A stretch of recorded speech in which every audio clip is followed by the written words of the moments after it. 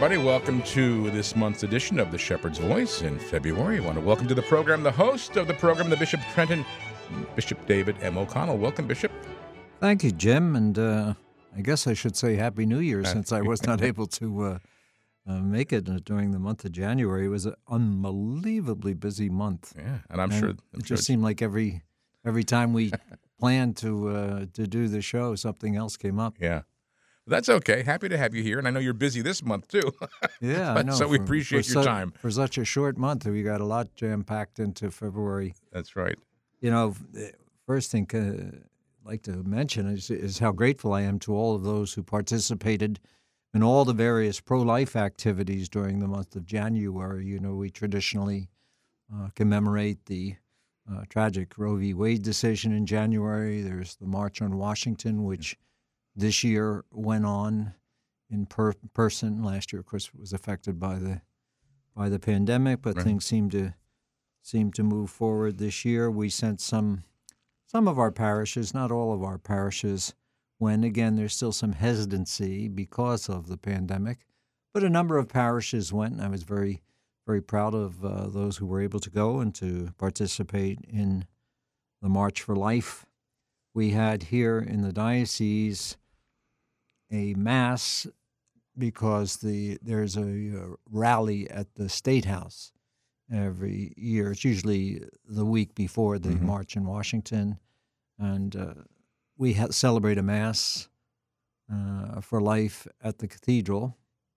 And for those who are participating in the march, well, for anyone really, but for those participating in the march, it's not well attended. It was only about 100, 150 people who attended the mass, but it was a beautiful mass, and Monsignor Joe Roldan, the rector and pastor there at the Cathedral Parish, was the main celebrant, and I was able to attend.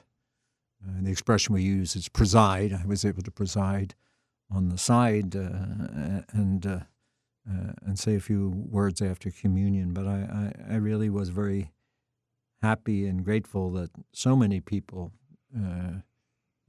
took the pro-life cause very seriously. And, you know, here in New Jersey, you know, we experienced a heartbreaking decision made by our state legislature to kind of codify abortion on demand, really. And New Jersey really has the most permissive abortion laws in the country. And that wasn't good enough for people. They still had to press on and push. And so the legislature voted in favor of this a version of the Reproductive Freedom Act, which I've spoken of before in the program. And, of course, our governor signed it. That's been one of his campaign planks and one of his discussion points throughout the last year. I was really very, very disappointed, and I let him know that.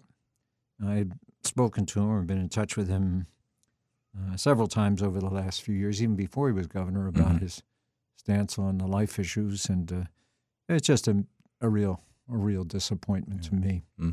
But, you know, now I think it's up to us to kind of look at our strategy and to develop a strategy. How are we going to move forward with this cause? To continue to express our displeasure with the pro-choice position, but also to develop a strategy. How are we going to really show the people of the state, the people of the country, the people of the world, really, that the Catholic Church does support women who find themselves pregnant, either intentionally or not, who need help and need assistance in order to bring that child to birth and to bring that child into this world.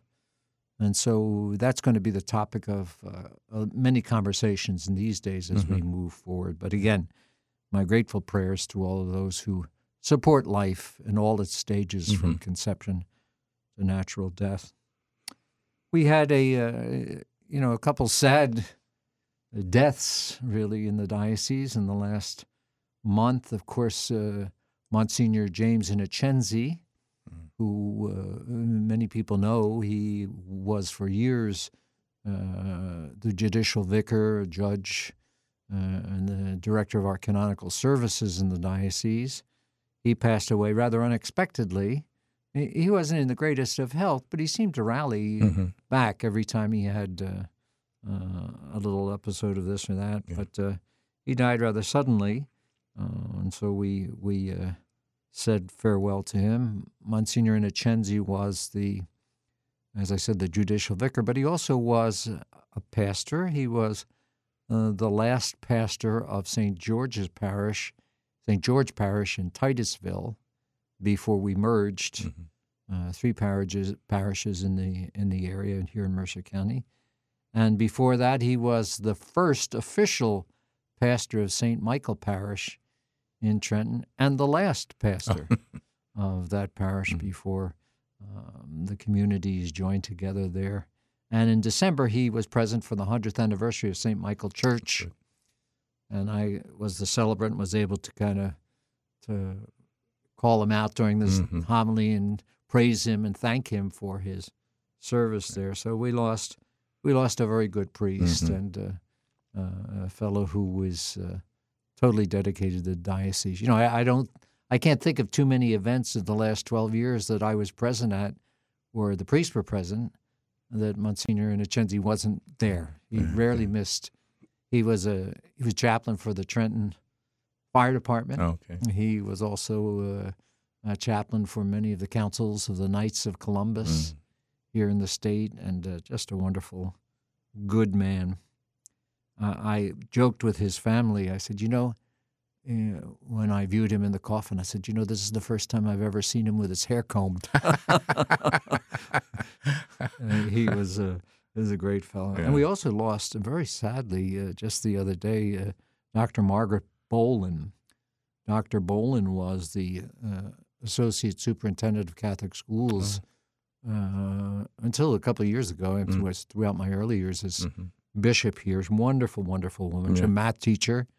And really did a lot of great work for our schools, for our administrators, our principals, our faculties, and through that work for our students, really, throughout the diocese. And she retired a few years ago. She had battled cancer a number of years ago, but seemed to beat it.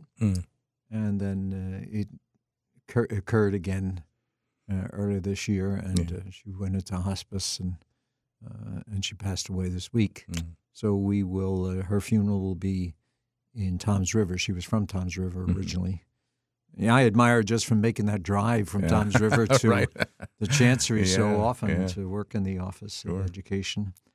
But she was a great, great lady, great citizen of the diocese, and so we offer her prayers.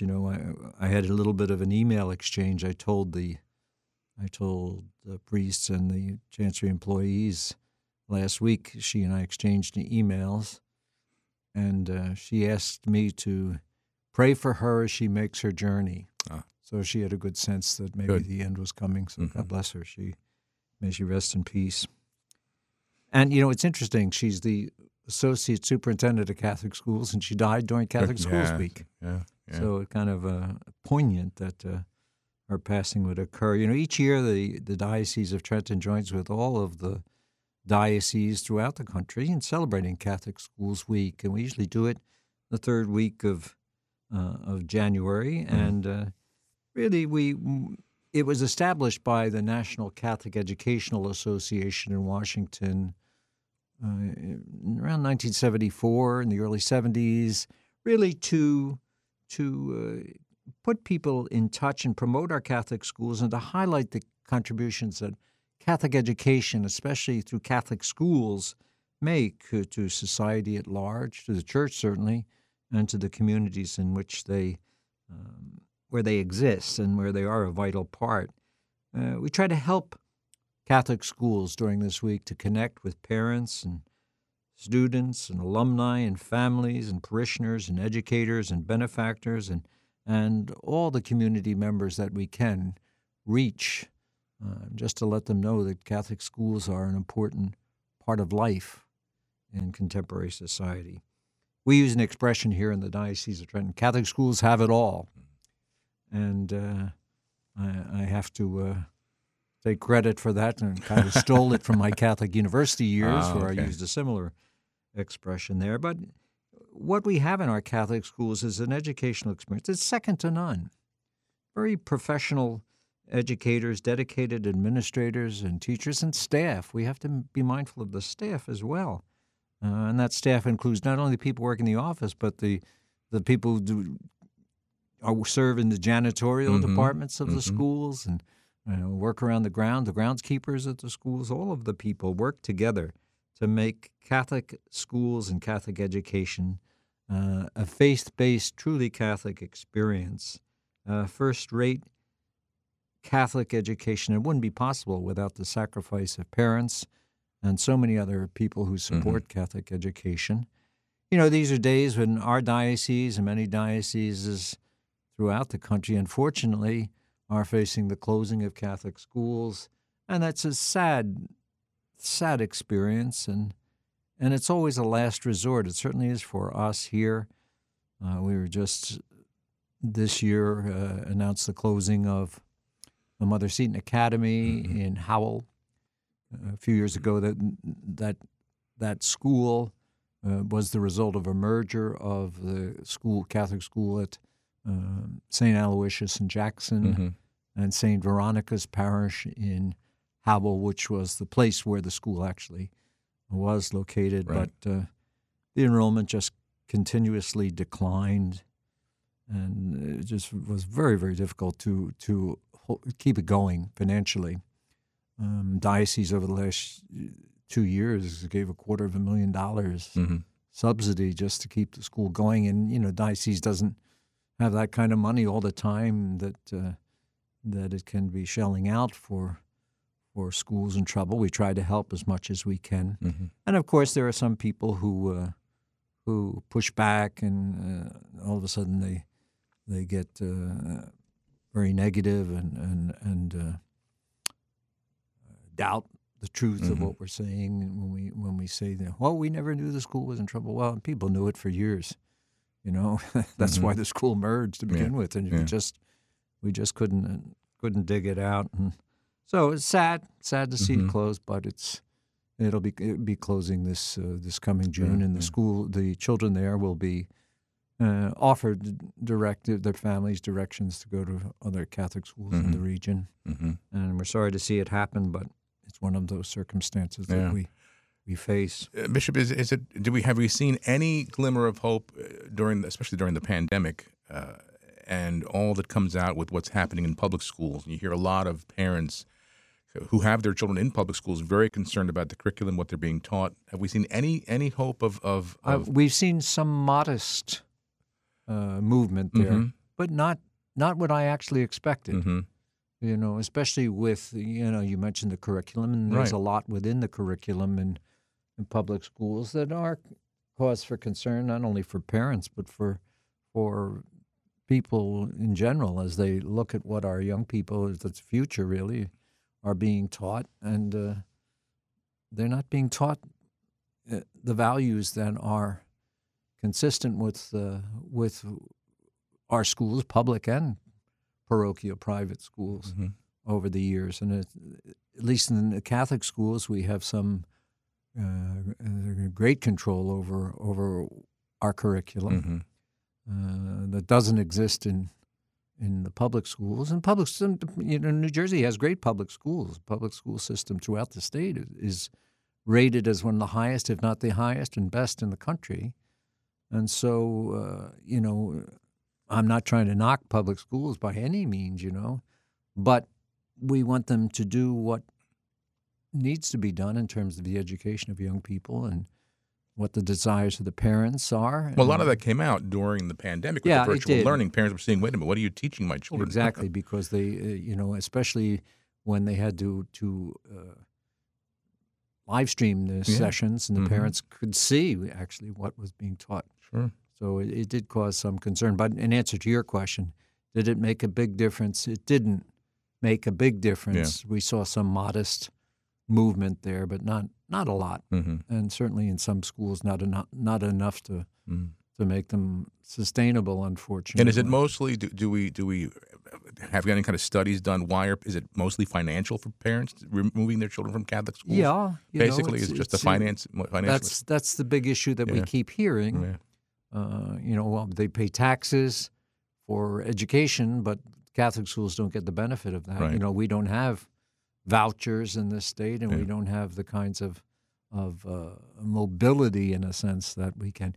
There are a number of reasons, and we've tried to study this as carefully as we can. The demographics work against us. There's a lot of movement, which diminishes populations in some of the Catholic schools, and as I say, the financial issue, the sacrifice. It is a sacrifice to go to Catholic schools. Sure. I mean, that has to be taken into consideration, and a number of other things that just make some of our schools not sustainable in the long run. Yeah, and I know when I was growing up, you were growing up, we were educated in Catholic schools. I mean, all right through college myself.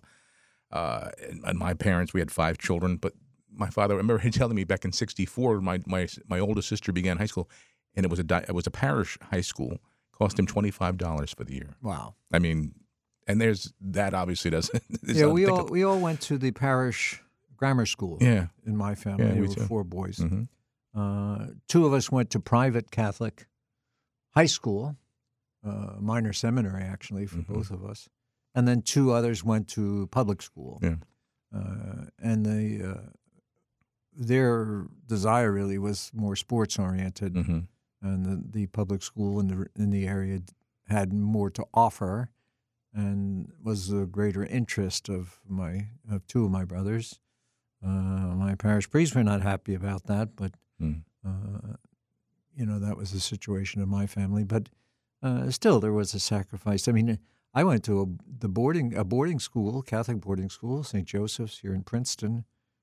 It's $300 for room, board, and tuition. Right. It was cheaper to send me away than to keep me at home. Yeah. My mom used to say. But the point is, we do our best. There are some outstanding Catholic schools where the enrollment is steady and good and even growing. The support for the school is there, and then there are others that are having difficulty, and diocese tries to help as best we can. Right. I love it when I hear this. Oh, the diocese hasn't done anything for our schools. Well, I can tell you in the last 12 years the amount of money that the diocese has offered to subsidize some of the schools that were struggling, and so we are grateful. When a school closes, we're grateful for the history. We're grateful for the people that were part of its legacy, and we are hopeful that those students will be able to transfer into other Catholic schools. But as a parent also, I'll speak, of course, our kids are all grown up and out of the house now, but 25 years ago when we were raising them, for Cheryl and me, there was no question that you're going to Catholic school, and we'll do whatever we have to do to make that happen. We'll make those sacrifices as parents, which we did. It was part of canon law in the 1917 Code of Canon Law. Oh, it was? I didn't know that. So it was more than, well, should I go, shouldn't I go? The directive was clear that Catholic education should be the direction that people take, even though not everybody followed that directive. Right. And for myself and for our children, I would never have changed a thing. I'm so happy that my parents made the sacrifices they did to send us to Catholic school. And we look back on our children's education. It was a fine education, and they're all successful. Ours was too, and I love it. And when I travel around the diocese and visit in the schools, you can tell when you walk in the door, there's just something different, something special about Catholic schools. And so while there are sad moments that we have to face, there's also a lot of joy that we experience in Catholic schools, and we celebrate them. My grandniece was here recently. She helps out a little bit. She's getting some hours. She goes to Notre Dame. And she was so excited that talking about the bishop's holiday that you gave Notre Dame, and even that little thing it's just so special. It reminded me of when I was there, and it's just a the way we do things. That's right. It's a beautiful thing. And I celebrated Mass before Christmas. It was the auditorium there was packed. And there are the teachers and of course all the students there, and some guests and visitors, some parents. So it's always a kind of a joyful occasion for me. I couldn't stay for the Christmas pageant, which they have at Notre Dame every year, which is always beautiful. They do a great job with the music and this program that they put on. But I had to leave right away. But as I walked in for Mass, greeting everybody, and I walked down the aisle, and the the auditorium was recently renovated. And one of the things that was renovated was the stairs on the side of the leading up to the stage. And they're stage stairs. They're not normal stairs. And as I got to them, I said, there is no way I can get up. And there was no railing there. And I turned to Father Jason, and I said to him, I'm not going to be able to do this. Yeah. So we had to go back, retrace my steps, and go around the side and go in through the stage door on the side. Okay. So they had to replay the entrance hymn. And when I got to the microphone, I said, one more time. There you go. But special time. They look forward to it. And, a couple of the kids that I see in the yard there between the chancery and the school, and now you're coming. Now you're going to give us a day off, aren't you? Right.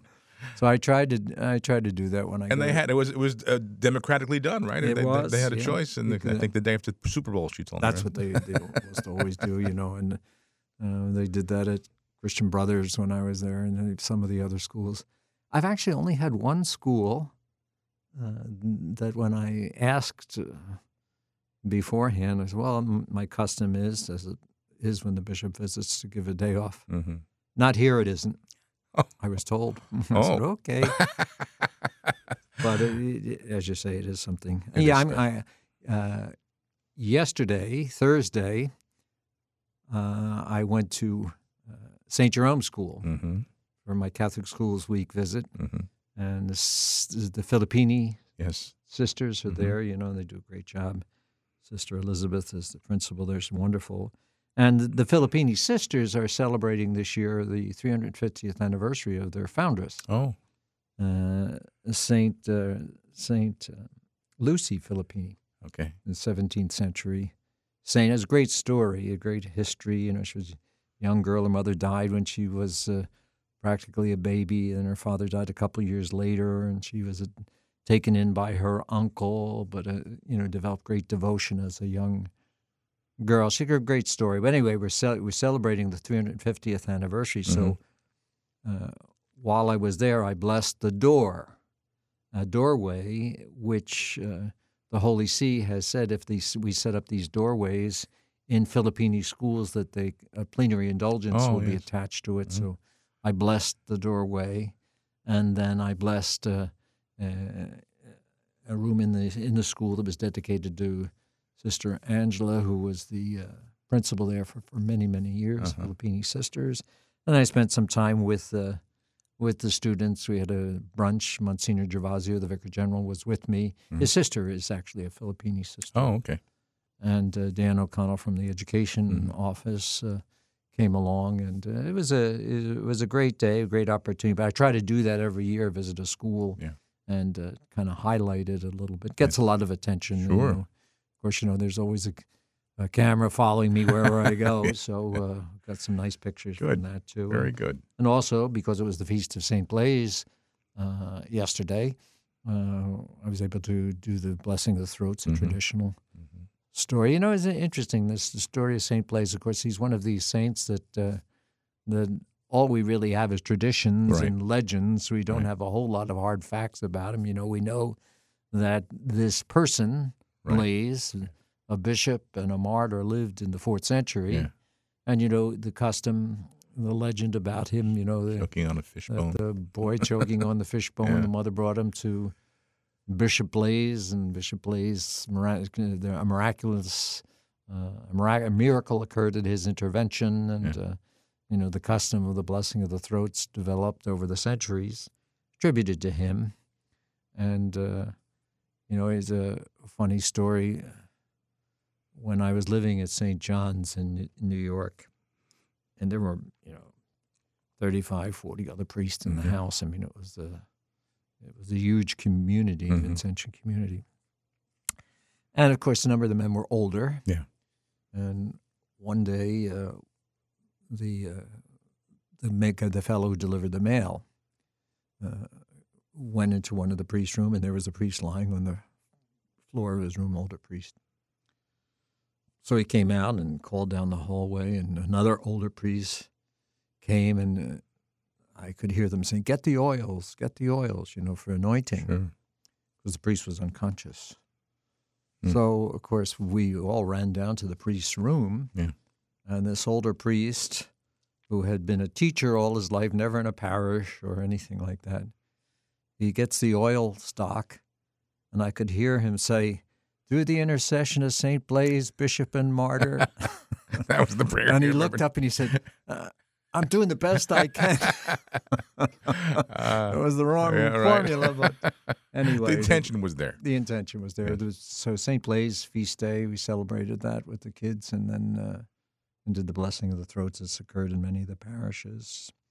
You know, this week really is dedicated to consecrated life, to, speaking of the Filippini sisters, to religious life. It began with the celebration on Wednesday, the Feast of the Presentation of the Lord, customary Candlemas Day. Mm-hmm. Did you have that in your parish? When you were Sure. young, the Little blessing, girl. Yeah. blessing of the candles, Presentation of the Lord occurs 40 days after the birth of Jesus, the time when it's commemorated when Mary and Joseph took him to the temple and met with Simeon and Anna there in the temple, and this child is to be the rise and the downfall of many, and the sword of sorrow will pierce your heart. So many beautiful things in the scriptures for the feast day on Wednesday. But it's also Pope John Paul in 1997 attached to this feast day and to Candlemas Day, when we celebrate and bless candles that are used in the liturgy, made it the World Day of Prayer for Consecrated Life. And in his mind, the religious women and men who were in religious orders, consecrated life, were the light of the world. And so he attached this feast day to this feast day, the day for consecrated life. The Bishops' Conference in our country has asked us to, although we acknowledge it today, or we acknowledged it on Wednesday of the feast, that this coming weekend, the 5th and the 6th, that we celebrate and commemorate religious life in our country. And I've asked the priests to make sure that they make reference to that in their sermons and the prayers of the faithful, to pray for consecrated life. We certainly, as is the case with priests, we're seeing kind of the diminishment of numbers of young women going into religious orders, with the exception of the more traditional religious orders, seem to be attracting young candidates. But in general, some of the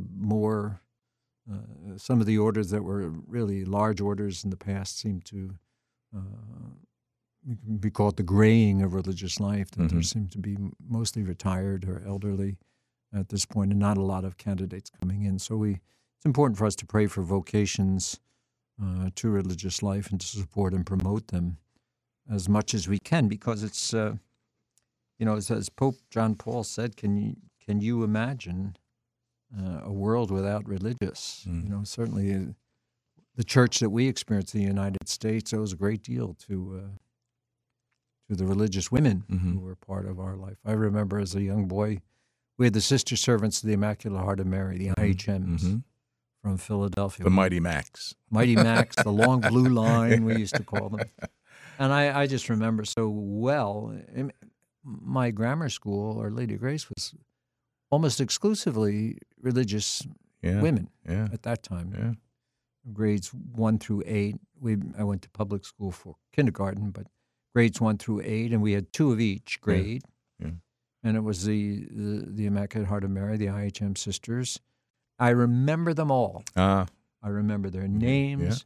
I can hear their voices. I remember all the nicknames we had for them. Yeah. We had a few. Oh, we all did, sure.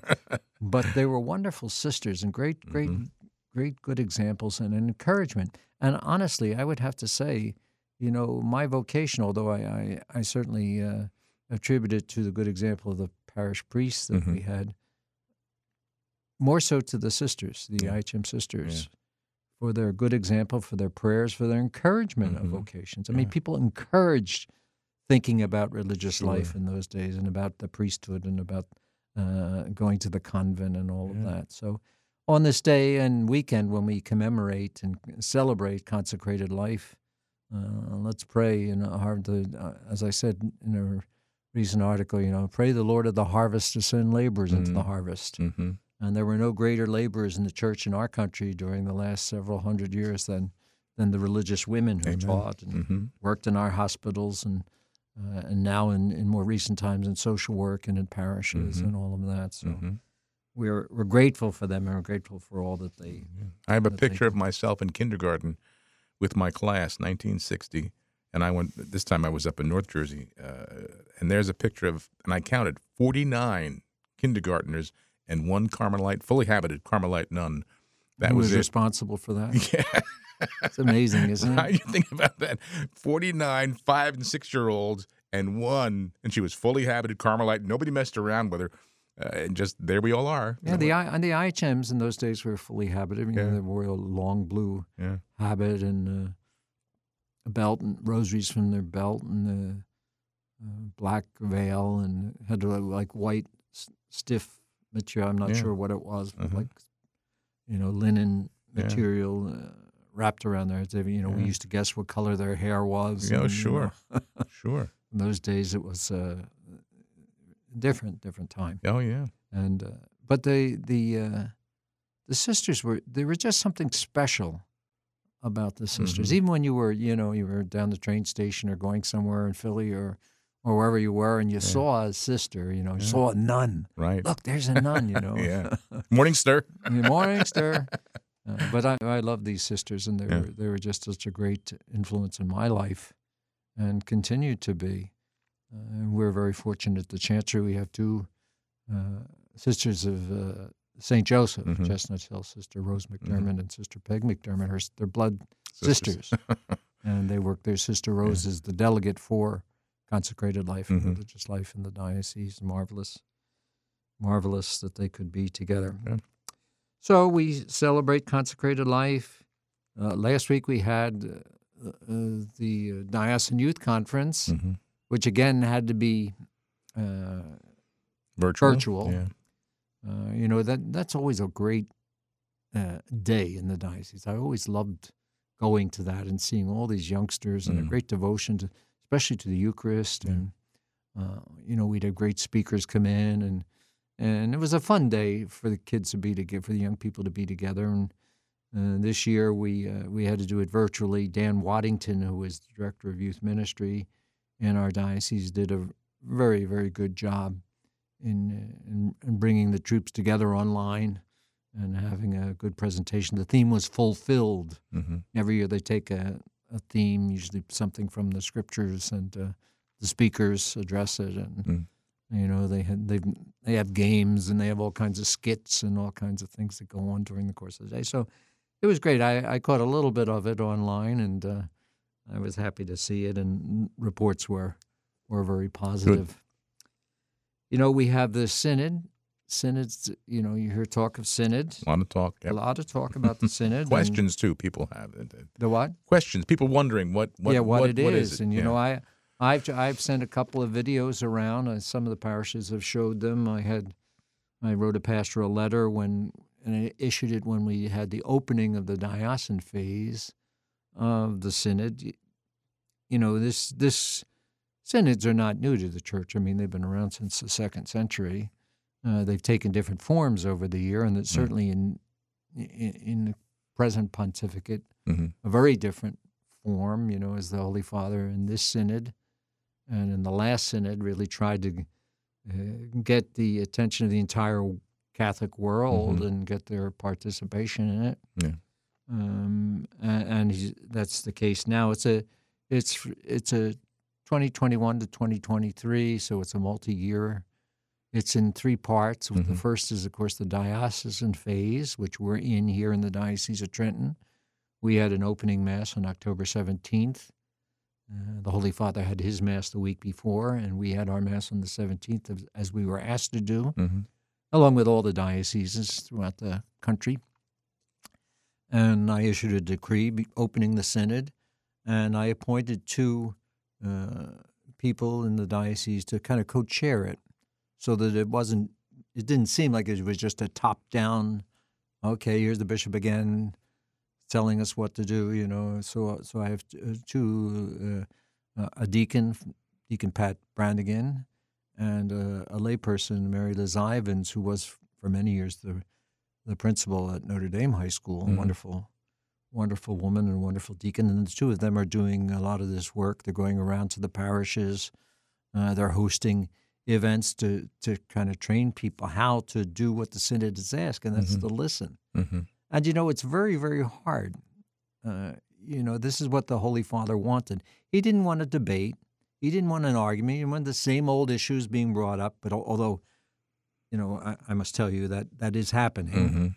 But that's not what the Holy Father intended by the Synod. He just wanted everybody to get together to listen to one another and to ask the Holy Spirit to speak to them about the church.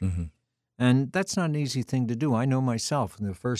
I did a Synod session, and it was very, very difficult for me just to listen, because people were saying some things that were a little bit off or not quite right. And the temptation you have is you want to correct people, but that's not the point of the Synod. So you really have to learn how to listen and listen effectively. Anyway, the Synod is intended to be kind of a journey. That's what the word means, a path, a journey of the people of God. And to make that journey using Scripture and the liturgy and prayer. And really, it takes a lot of humility just to learn how to listen to other people. And that's what we're doing.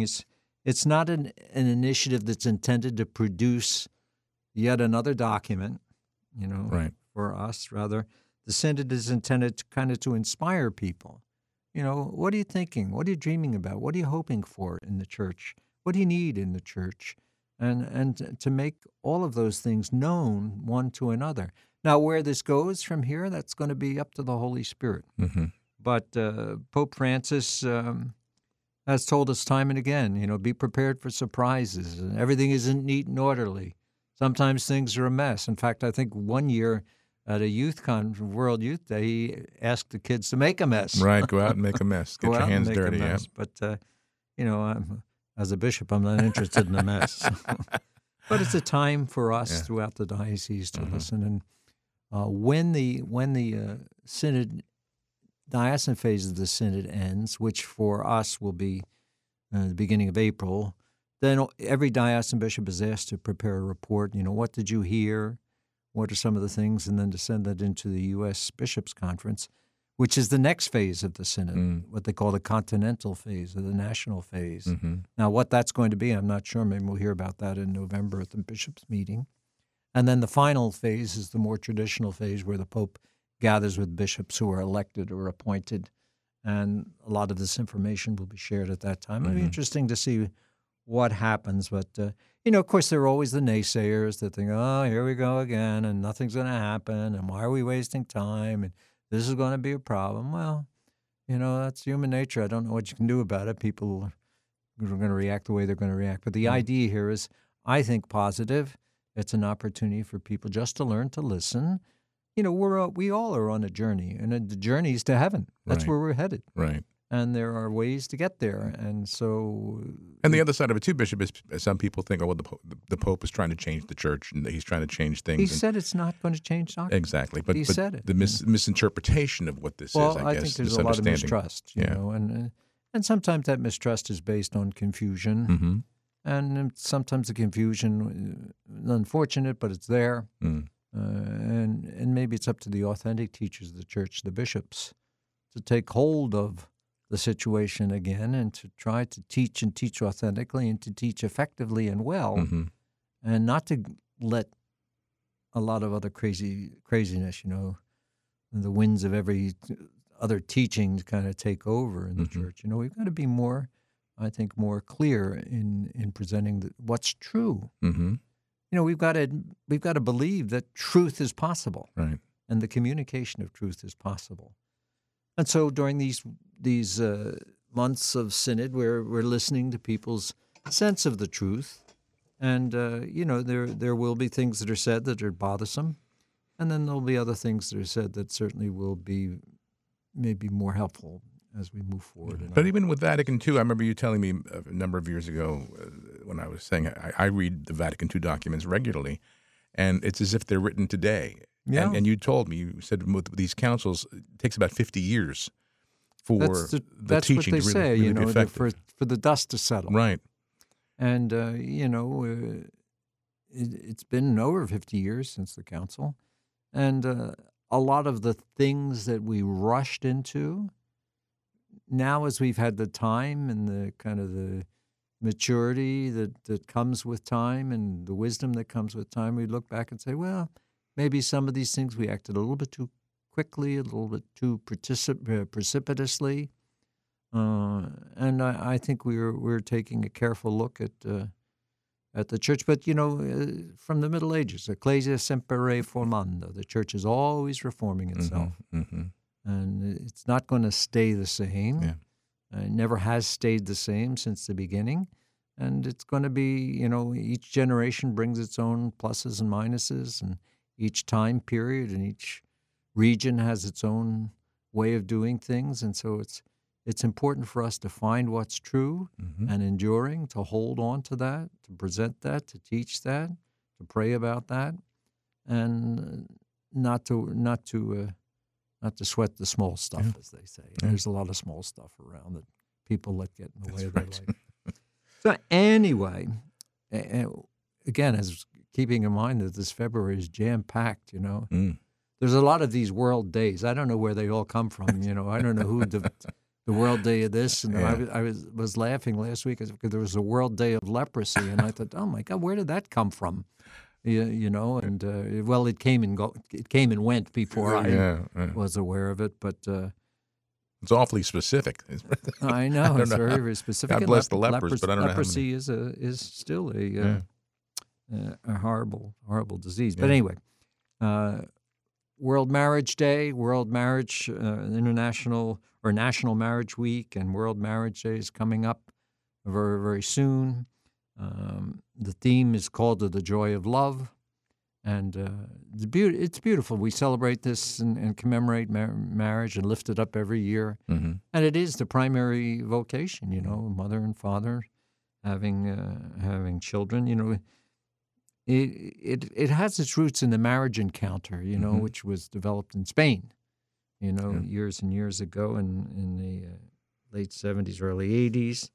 And so the Conference of Bishops of the United States certainly has taken hold of this annual celebration and promotes it as much as they can. And we in the diocese do it. Every year I celebrate two masses in the diocese, one in the Mercer in Burlington and one in Ocean and Monmouth. The diocese has 4 counties, and blessings, anniversary blessings for those their first anniversary, 25th anniversary, 50 or more. Mm-hmm. And the cathedral and co-cathedral, respectively, are packed for this Mass. Mm-hmm. And all the beautiful couples. And it's amazing to me to see how many 50-year-old marriages there are, and to see those couples stand and receive the blessings. It's very, very inspiring how beautiful the vocation of married life is. And so that's coming up soon. This month, the whole month, Mamma mia, is there more? This month is called Catholic Press Month. Oh. And so it's a time when we recognize the value of Catholic books and publications and so on, and such as our own Yes. Monitor, our magazine, our website, and really a critical need for church communications, which includes what we do here, domestic church radio. And certainly you can check out, I'm sure the Monitor for this month, the magazine, will have a little issue about this. I think it's being dedicated to marriage because of World Marriage Day and National Marriage Week, but also will honor the contributions of people like yourself and people that work in the various dioceses. And the Holy Father has spoke about it. He had a group. The Holy Father has these audiences all the time, and he had journalists and media together, and He told them to beware of fake news. Yeah, he used that term in English. He used the expression, Yeah. and it is something we have to be aware of. You know, I felt that during this pandemic, which seems to be maybe moving in the right direction. From these your days. mouth to God's ears. Yeah, please, to God, you know, it depends on what station you listen to, Yeah, right? right. That's right. That's right. But anyway, he spoke I think, very boldly about to the media, to the journalists, about what their obligations are, and he emphasized listening and hearing and telling the truth. Yeah. And I think that's so important because there's a lot of things that are contrary to the truth that are being bandied about as true. Exactly. And we have to be very, very careful. And in addition to World Press Month, it's World Day of the Sick is coming up on February the 11th. This is something that Pope St. John Paul started, and I think back in always on the Feast of Our Lady of Lourdes. The Feast of Our Lady of Lourdes, February the 11th. And this year the theme is Touch the Suffering Flesh of Christ. And Pope John Paul, who had Parkinson's disease and a number of other health ailments, established this day for us to think of the sick, to pray for the sick, and also for those who care for them, whether they be caring for the sick at home or in hospitals or nursing homes. That's a day for us to be very mindful of the sick and those of us who have conditions, health conditions, certainly can relate to the need for prayer and the desire for prayer. So that coming up at the end of the month, we have the Catholic Men for Jesus Christ Conference, and that's going to be in person this year. It's going to be down on the February 26th. It'll be in the St. Joseph's in Toms River, St. Joseph Church in Toms River. Should be very, very nice. It always is a great occasion, and I'm delighted to be able to be there this year in person again. I've only missed once in the whole time I've been bishop to celebrate Mass for the Catholic men, for Jesus Christ, and a few of the women that are there. The little few in. But it's a beautiful occasion, really, for us for guys to join together and they always get a wonderful turnout. Wonderful turnout. I mean, the men are hungry. They're hungry for something Hundreds like that. Hundreds of guys, 600, 700, 12,000. Are you going this year? Unfortunately, Cheryl and I are out of town that weekend. Oh, that's right. You told me you were going to be away. Yeah, we do a little winter vacation. Yeah. So we always have to schedule our winter vacation based on when Ash Wednesday is for Cheryl's purposes. Well, so of course, sure. If it's later, if it's earlier, we make it. But if not, well, we'll certainly think of you. That's Thank for sure. you. And speaking of Ash Wednesday, we have Lent coming up. And that's going to be in the beginning of March. Yep. So by the time our next radio broadcast is, we'll already be in the season of Lent. Yep. I always send out a kind of a circular letter about the obligations of Lent, fasting and abstinence during this year. And the Lent, of course, this year goes from Ash Wednesday on the 2nd until Holy Thursday, which is on the 14th of April. Probably almost as late as Easter can be this year, right? Yeah, it's pretty late. Yeah. I think Ash Wednesday I'll be at Lawrenceville Prep. They've invited me there to do an ecumenical Ash Wednesday service. By that time, I'll be ashed and have ashed many people. But now are there restrictions this year with the distribution of ashes the way they have been? No, but last year we did the Q-tips or whatever they're called. And the priests liked it, and the people liked it. Yeah. In fact, in all the dioceses, 100 parishes, only one pastor complained about it. And the others said, that it was neater, it was cleaner. They made better crosses on people's foreheads. And the people seemed to like it better, so I told them they have the option. It's an option, okay. And many of them asked me, can we do it again that way? I said, sure. Yeah. Of course, you'll have some people say, oh, it's not valid, and that's crazy. It's a sacramental, and we have the permission from the Holy See last year to do it, and we're still in the midst of the pandemic, so we're going to extend it again and celebrate it. And I'll have something to say about fast and abstinence next time around, so we don't have to get into all of that. Right. anything you can think of, anything that I missed. I don't. I kind of ramble on about. No, I'm happy you do, and I know our audience is happy you do, Bishop, because when you are not here, they wonder where are you, because they love to hear from you. So yeah, and the information usually that you just give. down the street. There's something going on though that keeps me from coming in. I really hate to miss, because I enjoy the opportunity, because really I consider this, Light of Catholic Press and Media Month. I consider this really one of the main ways that I can reach a number of people in the diocese, because, we have, for example, this month is usually the month that we kick off the annual Catholic Appeal. Mm-hmm. And, Bishop Smith did it before me, and I've continued the custom of doing a video presentation that's sent around to all the parishes for presentation to the people. And I think this year it's the 19th and 20th of February. Mm-hmm. Our theme this year is, what does love have to do with it? Mm-hmm. Usually we take something from the saints or from the scripture, and the development office is saying, we want to make something concrete about love, and then I just I remembered the song of Tina Turner, "What's Love Got to Do?" Back in the 80s, right? And I said, well, what's love got to do with it? And I said, everything. Yeah. It has everything to do with it. Yeah. And so that's going to be our theme, and that presentation is going to be sent out to, and we ask all the parishes to show this video, and not all of them do, but, I'm sorry that does happen, but some pastors just don't do it. But it's one way for me actually to get my ugly mug out in front of people and to let them know it's important, Money is critical for, if it's an old saying, no money, no mission. It's critical for us to be able to do. People don't realize how much we are able to do simply because of the annual Catholic Appeal. Yeah. And so we're hoping that people will be generous.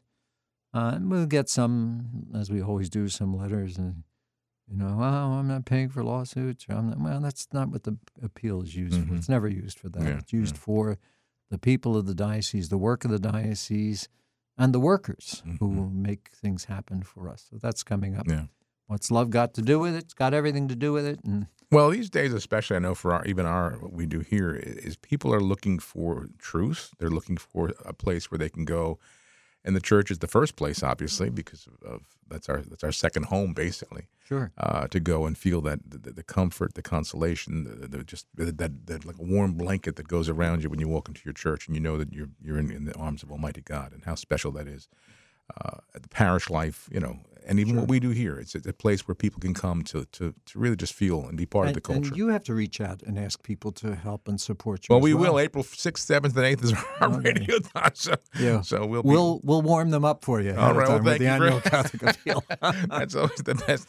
But and people, people in this diocese we have found are extremely generous. They really are. This is a wonderful diocese, and people are so good. When you tell what your needs are, they respond. That's right, and I think that and it's so often I say to other bishops throughout the country, I'm so proud and so lucky to be part of this diocese, and to have the wonderful priests that I have, happy priests, and good priests, and good faithful people. Wherever I go in the diocese, I just find a warm reception and an eagerness, to be part of the church. And as we come back from this pandemic, I'm hoping more and more people will come back to church and continue where we left off, as it were. Very good, Bishop. Well, thank you so much for being here, taking time out of your very busy schedule, and we'll see you next month. All right. God bless you. God bless everyone.